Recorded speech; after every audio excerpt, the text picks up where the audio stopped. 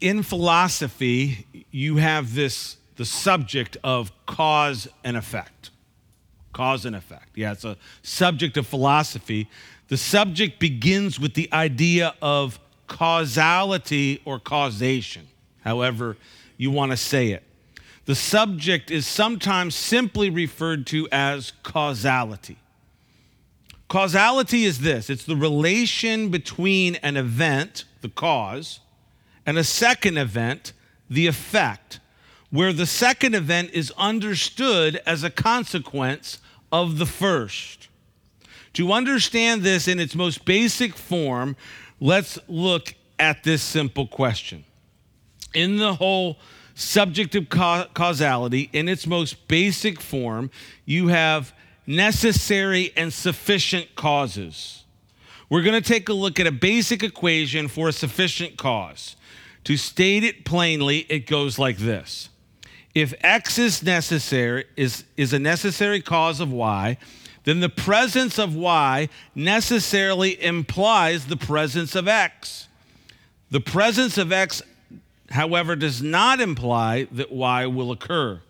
The basic equation would look like this, okay? So if you followed, you made it through that, okay? That's just a little bit of philosophy 101, okay? If X, then Y. This is the cause and effect, okay? So this is the basic equation. If X, then Y.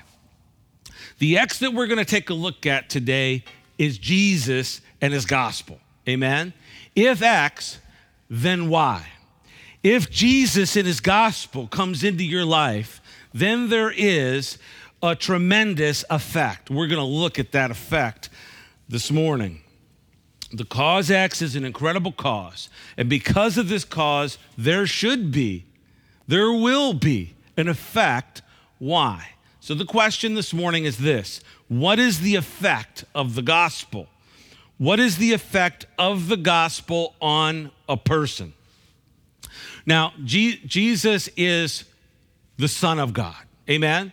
He's the Son of God. And we talked about this last week. He's the Son of God. And he also came into this world as the perfect man. And for this reason, Jesus is called in the New Testament the second Adam or the last Adam, right? And the idea there is simply this, that Adam was the Son of God. We learned that from Luke's gospel, right? All these begats, and it goes all the way back to Adam, Adam being the Son of God, the direct creation of God in the garden, right? And so Jesus is presented to us in the New Testament as the second Adam or the last Adam. He's the perfect man once again put into the world. Only this time, when the second Adam or the last Adam comes, there wasn't a failure. There wasn't a fall. He lived out his life 100% perfect. Amen? And so, and we talked about this last week, as I said, from Hebrews, he's the author and the finisher of our faith. He's the author and perfecter of the faith. So this morning, we're going to look at this last Adam, this Son of God, who comes in and he preaches the gospel and he demonstrates the effect of the gospel, and then that effect of the gospel is available to each and every one of us in our lives. Amen. And let me tell you, I want the effect of the gospel in my life. Amen. We already sung about it in the worship. There's one effect, that we were dead in our trespasses and sins, but we've been made alive. Amen. So let's take a look at this morning, the effect of the gospel. If you're taking notes, the first point is this: the effect of the gospel is there's strength for temptation. Strength for temptation. Let's pick it up in verse 12. It says this: immediately the Spirit drove him into the wilderness, and he was there in the wilderness 40 days, tempted by Satan, and was with the wild beasts, and the angels ministered to him. Now, after John was put in prison, Jesus came to Galilee preaching the gospel of the kingdom of God and saying, the time is fulfilled and the kingdom of God is at hand. Repent and believe the gospel. One of the effects of the gospel, and an effect that Jesus showed us, and we see it here in the text today, is that as Christians, as people that put our faith in Christ, that there is strength available to face temptation. Strength to face temptation. Jesus was identified with sinners at his baptism. Remember last week we talked about the baptism of Christ, and we talked about the fact that there was absolutely no reason why Jesus needed to be baptized. Here Jesus is coming to John the Baptist to be baptized, and there's no reason. So much so that John literally tries to put a stop to it. Look, Jesus, you baptize me. I don't need to be baptizing you. You need to be baptizing me. And Jesus says, no, so that all will be fulfilled, right? So he's showing us how to live the life for Christ, to live as a Christian from top to bottom, from the start to the end with him. And one of the things that we will find in our lives, and we've found it in our lives before Christ, and we still continue to see it in our lives after Christ, that there's temptation. Temptation comes. In fact, we see here that Jesus was led out into the wilderness, really. It says the Spirit drove him into the wilderness. And so as Jesus went out into the wilderness, he faced temptation. And of course, this models life in general for us, right? And really, just as an aside, you can go all the way back to the Garden of Eden and see, you can see the template here, right? You can see that Adam and Eve were placed in a garden, and remember, there was a garden, and the idea was that the garden would expand. The idea, the vision of God is that he put a garden eastward in Eden, and that garden would expand and encompass the whole earth. The dominion that he had put in man would just fill the earth. And now we see here in the beginning of the gospel, we see that Jesus is driven out into the wilderness. And as the last Adam, as the perfect man, as the Son of God, he wants to go out into the wilderness, and he is going to conquer the wilderness. Unlike Adam and Eve, who fell into sin, disobeyed God, and sin and death entered the world, at least from a human standpoint, we see that Jesus is going to go out and he's going to conquer the wilderness. And there's a lot of people out there in the wilderness this morning that need Jesus to come and conquer their wilderness. Amen. There's people living in wilderness. There's people that are just trapped in a wilderness, if you will. And for a believer, we see here in Jesus that there's strength for temptation. It's great to know that the person that we follow has personal experience with the things that we face, that you and I face on a day-to-day basis. In fact, the writer of Hebrews put that this way in Hebrews 4:15. You'll see it on the screen. He says this, "For we do not have a high priest who cannot sympathize with our weakness, but was in all points tempted as we are, yet without sin." So we have a high priest. The writer is talking about Jesus, who is our high priest, and he can identify with our weakness. Why? Because he was tempted. He was driven out into the wilderness. He went out into that place. And the Bible says here that he was out there for 40 days, right? 40 days. Now, this collection of verses about the temptation of Christ is one of the more limited ones. Matthew has a longer portion, description of what happened when Jesus was tempted, but we do have this information that he was there 40 days, and the number 40 is a number that has to do with a time of testing. Right? There's a time of testing. There's a time of, so you have the 40 years of the children of Israel in the desert. You have the 40 days of rain of Noah and the flood. And so this number 40 is a number of of testing. And so Jesus goes out into the desert. He goes out into the wilderness to be tempted. Now, Matthew's account specifically shows us that it was through dependence on the word of God that he overcame the temptation. He quoted scripture back to the tempter, right?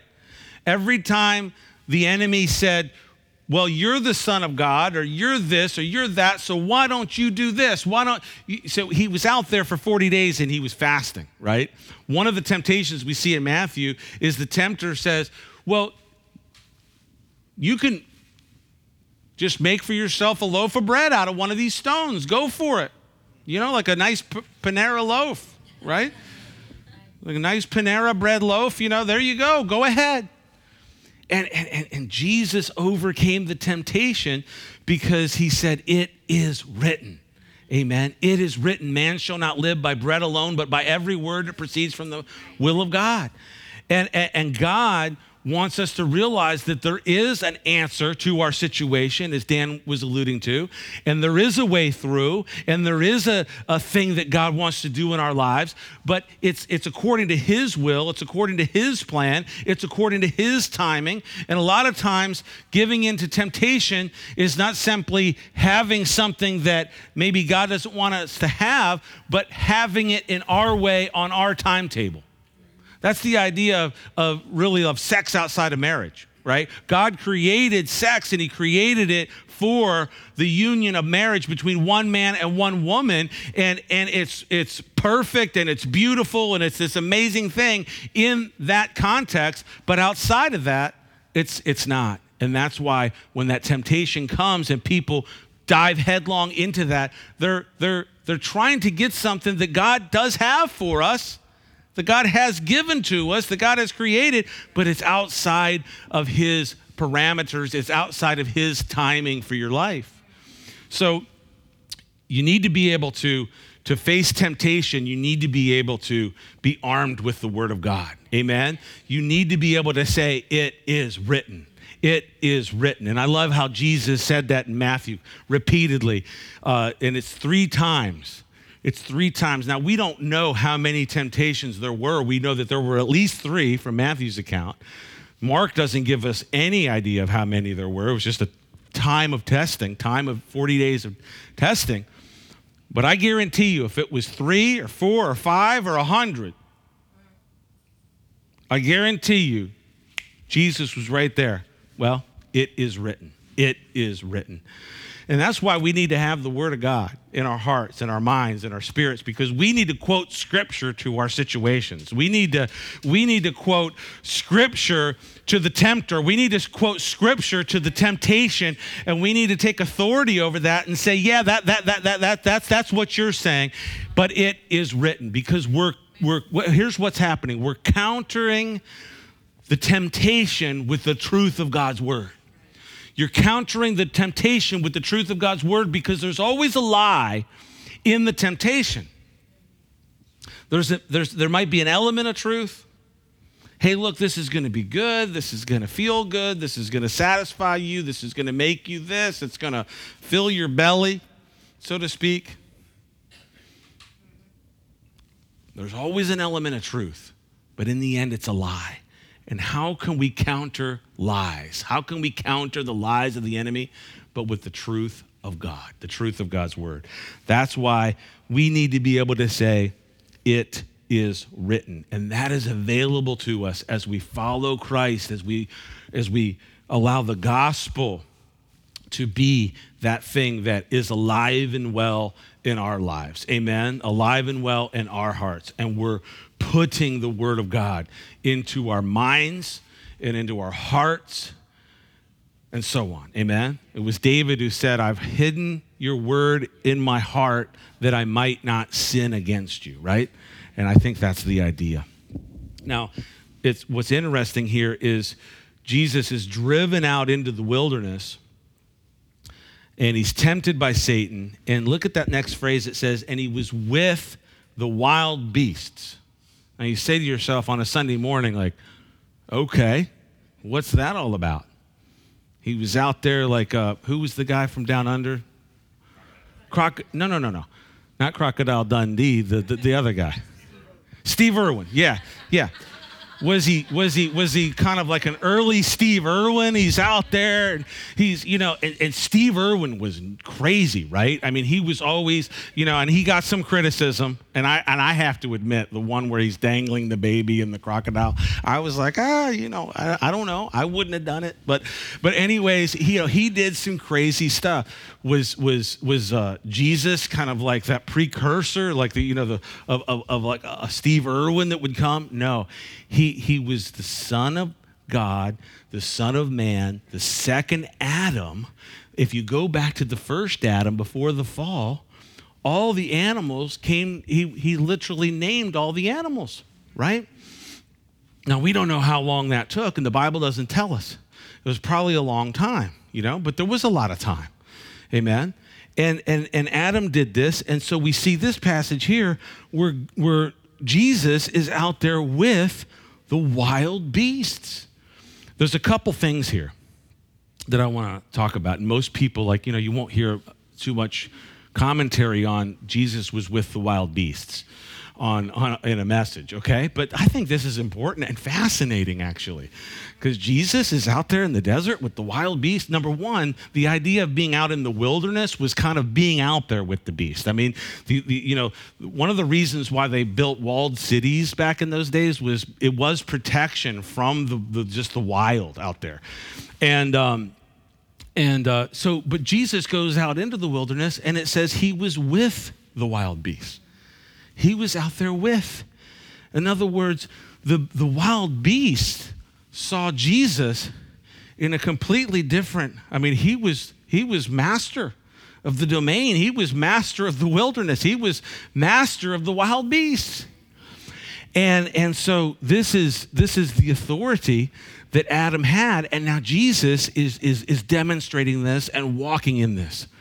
Now, one of the things that I think we can draw out of this is that God, through Christ, wants us to walk in his dominion and authority and walk in where his peace is ruling. Now, there is a day and time. Now, I've seen some gruesome video of... I won't get too descriptive here this morning, but there's a video of a zebra crossing a lake somewhere like in Africa, and it is just gruesome, where the croc comes up, and, there's some real wild stuff out there with the wild beasts, right?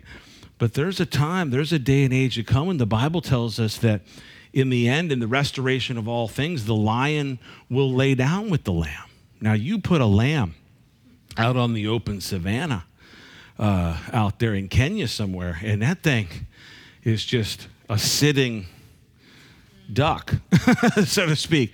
But there's a time, there's going to be this perfect peace that's going to rule and reign.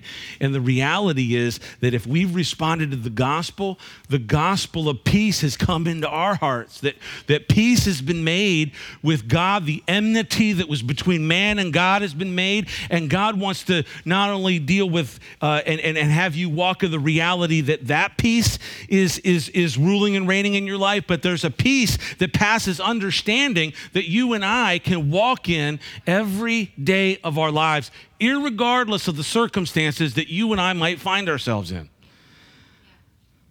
And so we can be like Jesus. The effect of the gospel in our lives can be that we're out there in the wilderness with the wild beasts, I'm reminded of a book that one of the famous kids' books, all the boys loved it, Where the Wild Things Are, right? I think they made a movie about it, although I didn't see it. And I heard it got some thumbs down and all that, and maybe I let the critics stop me from seeing. Anybody see that movie? Yeah? No? Thumbs up? Thumbs down? Nah, so. Where the Wild Things Are. Folks, you're out there. You're out there where the wild things are. And it's wild and crazy out there. And we need the peace of Jesus. We need the dominion and authority of Christ resting, ruling, reigning in our hearts and lives. And that is an effect of the gospel. Amen? And then Jesus, he begins his ministry he goes out to preach the gospel, and it says that he does this in Galilee. I'll read the verse again. Verse 14, it says, "Now after John was put in prison, Jesus came to Galilee, preaching the gospel of the kingdom of God and saying, 'The time is fulfilled and the kingdom of God is at hand. Repent and believe the gospel.'" So I think the question is, for us, is what is the gospel? What is the gospel that changes man? You know, there might people that be out there and self-proclaimed preachers, and they may say, "Well, I have a gospel. I have a good news. I have a way. I have a plan." But Jesus came and he says, "I've got the gospel. I've got the gospel." So the question is, what is the gospel that truly changes man? Jesus preached the gospel, and it says he preached it in Galilee. And every time I come to a passage like this, I always bring this up because I love it so much. It was the area of Galilee. If you go back to the division of the land at the end of Joshua, when Joshua he basically gave every tribe a county, right? If you look at Israel, it's like here. And every tribe got their own land area. They got their own county, right? And in the area right around the Sea of Galilee, which is really a lake,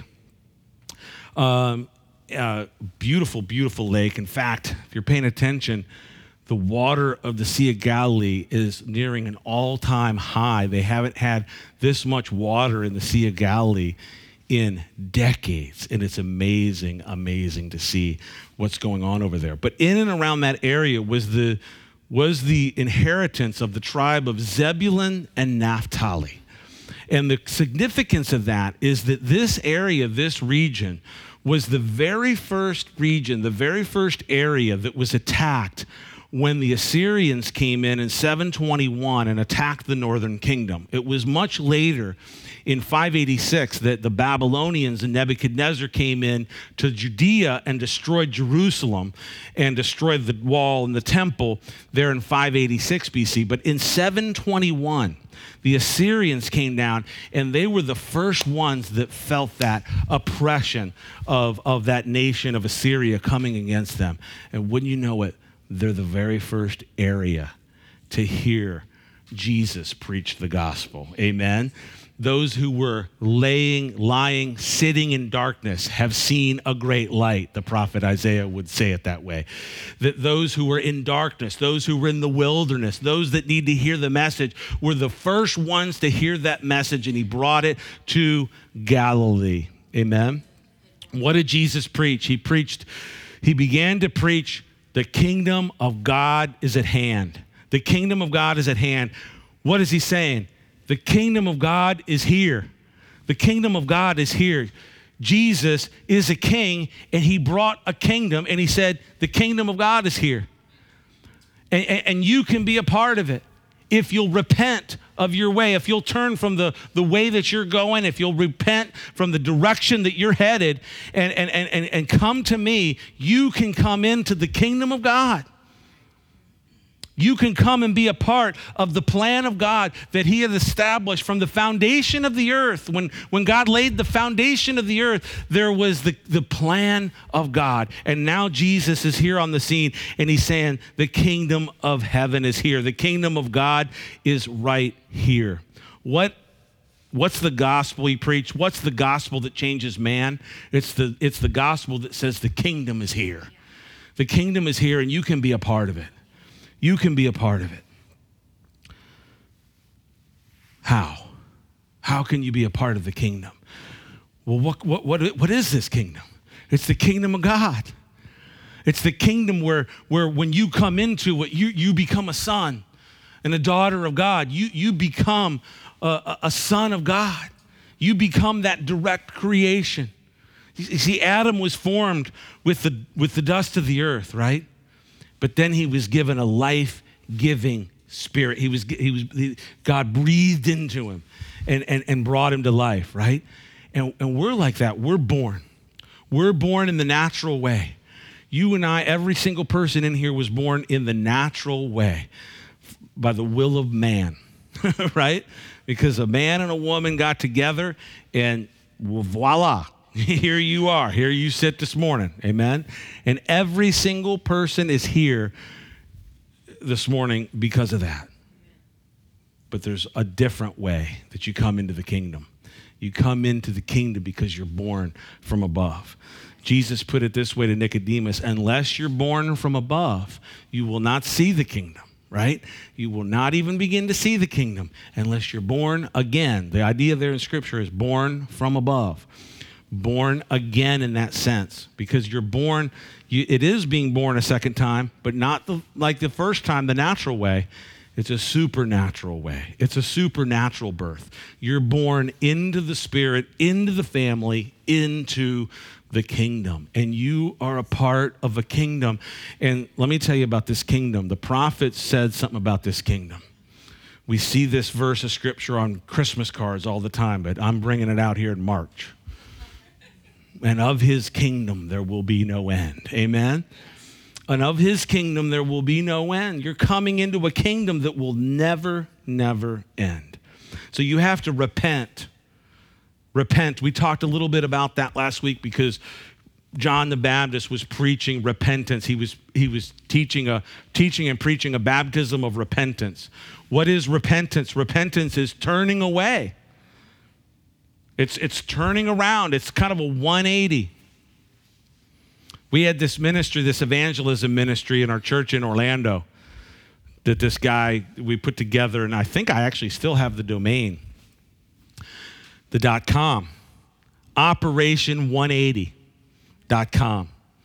If you go on there right now to just say parked free by, whatever, because there's no website there right now. But anyways, we had that domain. We had a ministry, Operation 180. Why? Because it's an operation of proclaiming to people that, hey, if you're living for yourself, if you're out there acting like you got it all together and you're just, it's just a matter of time where you're going to bring it into the, you're out there on the highway. You're like one of those drivers that's falling asleep, rumble strips and the whole thing.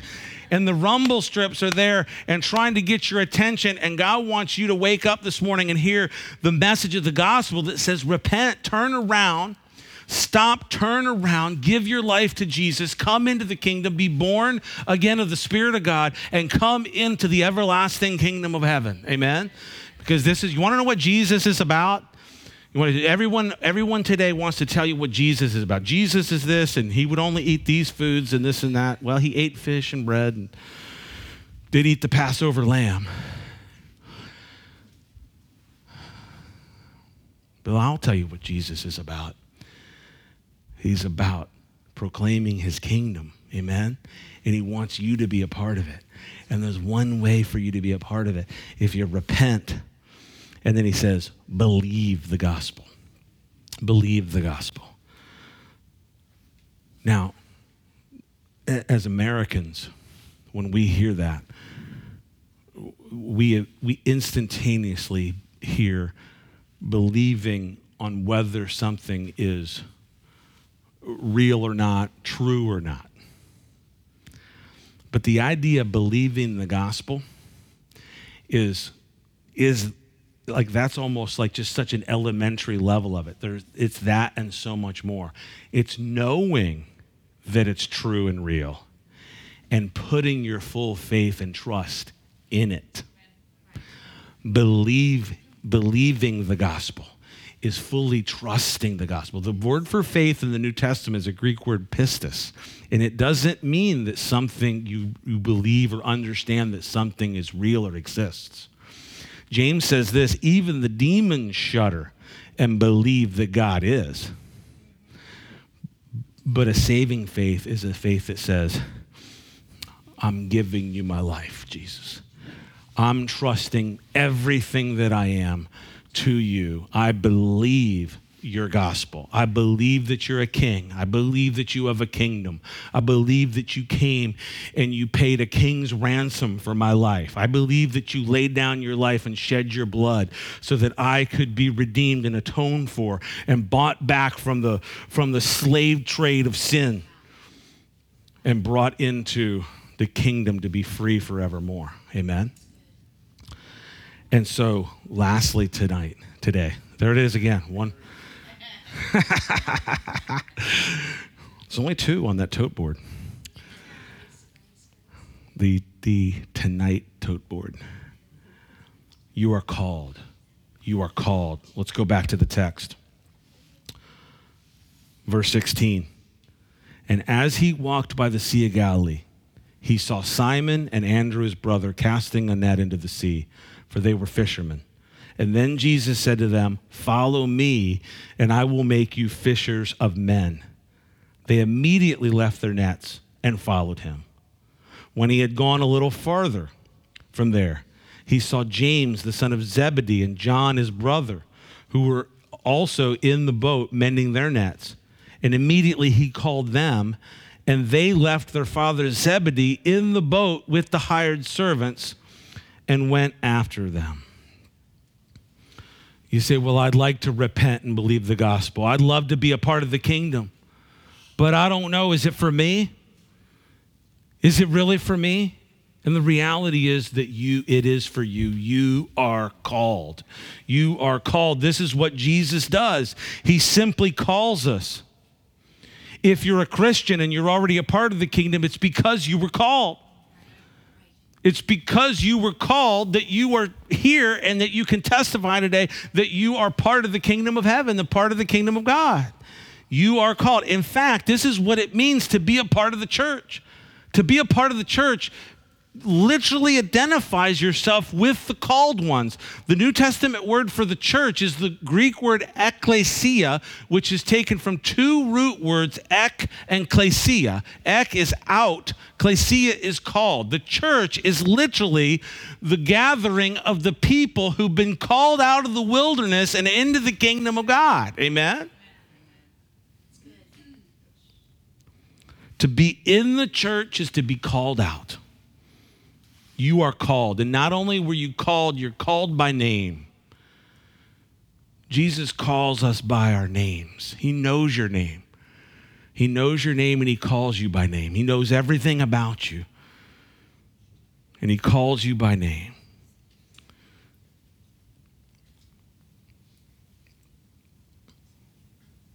Jesus called his disciples by name. He called Simon and Andrew and James and John right here in this text.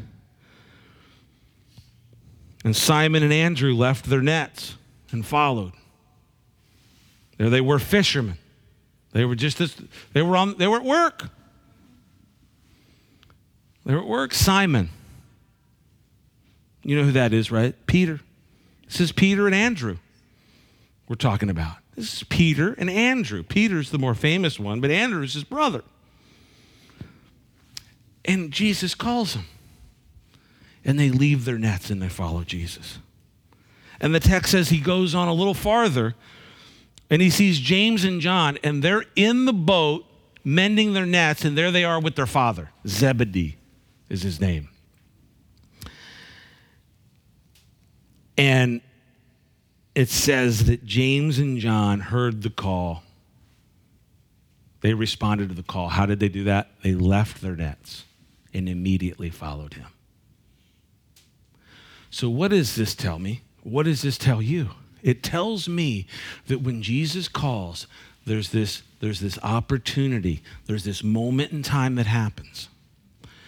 That literally the correct response, the only good response, the only way to do it is to drop what you're doing, drop what you think is important to you, and run and cling to Jesus. Turn from whatever it is that you think you're grasping hold of. You're grasping hold of this thing. That's your Savior. Maybe it is your job. Maybe it is something else. You're holding on tight. The Lord teaches us as his people to hold loosely to this world, but have a firm grip on Christ. Amen? Right. That's what we've got to do in this life. And we have this moment in time, and this is a snapshot of this moment in time in the lives of 4 of the great disciples of Jesus. Peter, Andrew, James, and John. They left their nets and immediately followed Christ. They left their nets and immediately followed Jesus. It tells us this: when we respond to the gospel, nothing else can come first.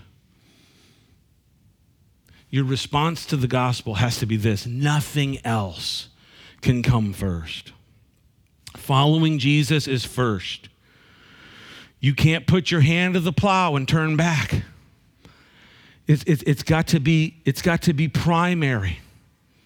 It's got to be primary. And if it's primary, God's going to he's going to bring about amazing effect in your life. The gospel is going to have an incredible effect in your life. But it's got to be primary. It says that James and John left their nets and their father in the boat. They're, with the family business. The family, it was Zebedee and Sons, right? Like Brooks Brothers, Zebedee and Sons. And they left Zebedee in the boat. And they followed Jesus. What does this tell you? This tells you that even family cannot come between you and the Lord.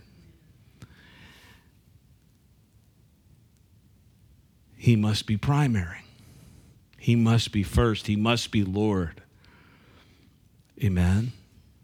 The response to the gospel is to confess Jesus as Lord, is to say, not just with your lips, but with your heart, Jesus is the Lord of my life. And not a job, and not a material possession, and not a family member or anyone is going to come between me and holding on to you, Jesus, and making you the Lord of my life. Jesus says this in Luke 14:26. You'll see it on the screen. If anyone comes to me and does not hate his father and mother, wife and children, brothers and sisters, yes, and his own life also, he cannot be my disciple. So Jesus just wants to make sure you understand.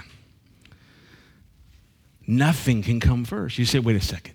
If anyone comes to me and does not hate his father and mother and wife and children and brothers and sisters, what? What in the world is Jesus saying? What in the world? He's not saying you have to hate your father, hate your mother, hate your wife and children. He's saying that you're following of me, you're grasping hold and firm of me, you're believing of the gospel, your trust in me, your confession of me as Lord has to be so primary in your life that in comparison, it would seem as hatred, the love that you have for those that are secondary in your life. Can you imagine a love so primary in your life that it's that strong, it's that firm, it's that a level of a trust and an obedience to the gospel of Jesus Christ? And this is what Jesus wants. You say, well, what does God want? And I'm just trying to live my life. I'm out here. I'm doing the work. I'm not a slacker. What do you want, Jesus? He wants you. He wants all of you. He says, look, even your own life, and Jesus puts out an absolute paradox. It's a mystery. It's a paradox. He says, if you try to find your life, if you try to hold on to your life, Jesus says you'll lose it. But if you'll lose your life for me, you'll find it. What does that mean? It means literally Paul put it this way in Colossians. You are complete in him, only in him. You're looking for the missing part. Jesus is the missing part. Pascal put it that way. There's a God-shaped hole in our hearts that only God can fill. He's the piece of the puzzle. And I'm not in love with the analogy because Jesus is so much more than the piece of the puzzle that's going to, no, I found the last piece. Oh. Jesus isn't that little piece that completes the puzzle. Jesus is the whole puzzle. Right? And if you'll give your life, if you'll lose your life, the world thinks you give your life to Jesus, you've gone nuts. You've gone mad. You've lost your mind. You've lost your life. You've lost your freedom. And I say to you that it's the most logical thing you can do in light of everything that Jesus has done for you. Because he made himself the perfect sacrifice. He poured out his blood for you to be a covering of sin, of your sin, of my sin, and cleanse us from all unrighteousness. And if we'll lose ourselves for him, we'll be found. We'll find our lives. We'll be free. We'll live forever. For God so loved the world that he gave his only son. It says only begotten in the King James, but really the idea there in John 3:16 is one of a kind. He gave his one of a kind son that whoever believes in him will not perish and have everlasting life. And so James and John and Peter and Andrew showed exactly the type of response that Jesus is looking for. Whatever you're holding on to this morning, would you drop it? Would you leave your nets? Would you grasp hold of Christ this morning? And let the gospel, let the true gospel bring the effect that God wants to bring into your life.